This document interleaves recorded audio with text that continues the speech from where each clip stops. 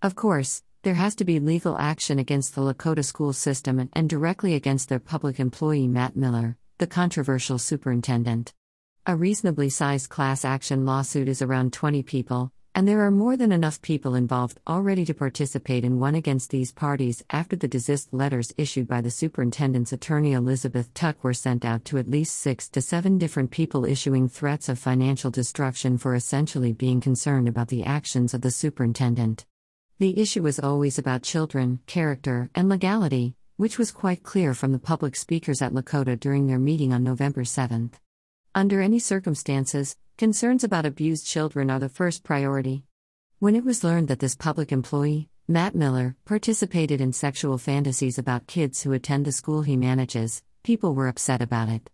This was, of course, the talk of the evening at the various election night ceremonies that I was involved in, and these letters from Elizabeth were the topic of much anger. There would have to be an answer now that the action was taken. It centered around the language of the threat letter itself, where it emphasized that Matt Miller had spent 30 years building community goodwill and his professional reputation, and that the people are receiving one of these threat letters initiated, published, and disseminated false, destructive, and defamatory statements about him as part of a malicious conspiracy to damage that goodwill and reputation and either affect his termination or extort him into resigning.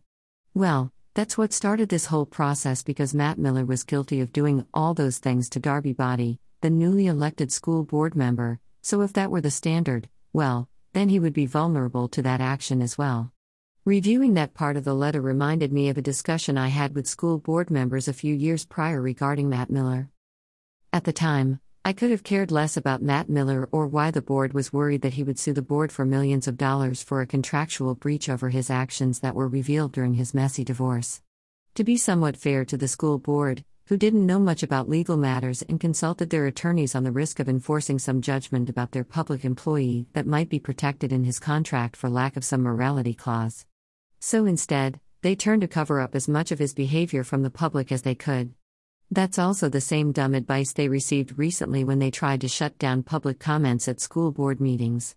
And the same boneheaded tactic behind these letters of intimidation that were issued by the Tuck firm representing Matt Miller in an attempt to repair a reputation that he damaged by his own actions. The effort behind it all has been to contain bad behavior, not correcting it. And when you start adding up all the fees for PR firms, lawyers, and the other elements of what public employees cost a community when they go bad, the cost is extraordinarily high. Likely, Lakota schools had paid out as much money as Matt Miller could have sued the district for anyway, so where is the advantage? I've read his contract, and it could be argued that what he has cost the community should be compensated by him back to the taxpayers because of his behavior, and could certainly be argued by a competent presentation of the facts to any court. What we see at many levels is mismanagement of the Lakota school system by public employees, and the school board, who simply hired too many firms to bridge their lack of knowledge on these kinds of disputes, and to hide all that mismanagement from the public.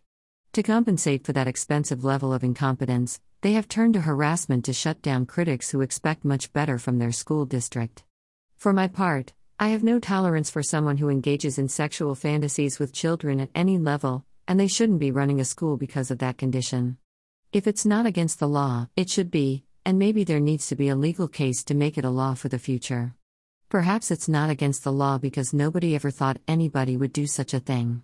Regardless of what people think about the law or the definition of evidence, there is a police report where Matt Miller admitted to doing this very real act, which is part of the public record. So this interpretation of evidence that Elizabeth Tuck has proposed in her intimidation letter is full of opportunities to clear up any loose ends that might be debated in the future. Especially when kids are involved. Any recipient of knowledge that may be illegal or harmful to others must see something and say something, which is what occurred. The behavior was conducted and is the responsibility of Lakota's public employee, and that employee is liable for damages that they have incurred upon the public with their actions. And the school district is liable for the damages imposed on the public for their lack of management of their employee, who clearly feel entitled to a job at taxpayer expense no matter what personal conduct they have decided to participate in. The person who committed many bad deeds does not get to attack the people who find his behavior reprehensible, and everyone just quietly hides. It has become known that there are many threats imposed on the central office over this issue, so this is an extensive campaign of intimidation that cannot be tolerated in our community. There's a lot to consider in taking action to recover losses caused by Matt Miller to the community. The school that mismanaged that employee and allowed that person to commit all these acts against an elected school board member, loss of reputation, defamation, destruction of Darby Body's brand, and the reputation of others, logic has to be put into the language of legality, which many people glaze over when the subject is brought up. But the same effort that we raised money to elect school board candidates to now articulate the case from very competent legal minds is not unreasonable. I already have several contributors who are eager to start that process at a high level. When it is considered how much the Lakota superintendent has cost by his lifestyle actions in reputation management as opposed to direct contract enforcement, there is a very justified approach to resolving this matter properly, where the public is in charge and not the activism of employees who initiated the guilt on every level, especially in the defamation of character that was invested into the destruction of Darby Body, which started all this in April of 2022. Matt Miller would have been good to just stick with the fruit basket he gave to the new school board members in January. But when he made a move to get rid of Darby Body, well, then her supporters were going to fight back. That was politics, and all is fair in it. But when fantasies with kids became known, well, that changed everything. And at that point, there is an obligation to the preservation of children. And if Matt Miller turned out to be innocent, and the police cleared him, everyone could have gone about their day. But he admitted to it in a police report, which is real evidence even if his legal counsel doesn't want to acknowledge that it exists. That evidence is available with the Butler County Sheriff's Department, and it's on protectlakotakids.com.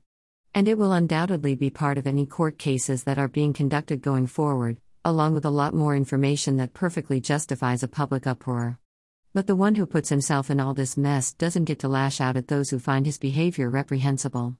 There is a cost to what he has done to the community, and now, because of this culture of harassment that has come from his direction, we must correct that behavior because the school board didn't do their job and manage him properly, as they should have years ago. Instead, they spent a small fortune trying to cover it up, much more than a legal dispute over his contract would have cost initially. Further, I would propose that the gains acquired from this class action legal resolution, after the attorney fees are paid, would go to a war chest for future school board candidates, to give Darby Body help in the future.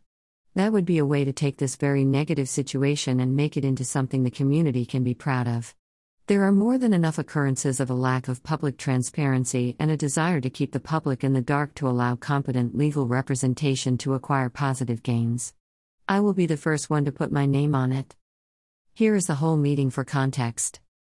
The school board and its out-of-control employees should have never tried to defame, destroy, and remove Darby Body from her elected position. That is what started all this, and now they have shown where a lot of lost money has been going, and it hasn't been for the kids. It's for bad management and entitled employees who behaved in self-destructive ways which forced the school district to clean up the public perception, at great cost to the taxpayers. Rich Hoffman.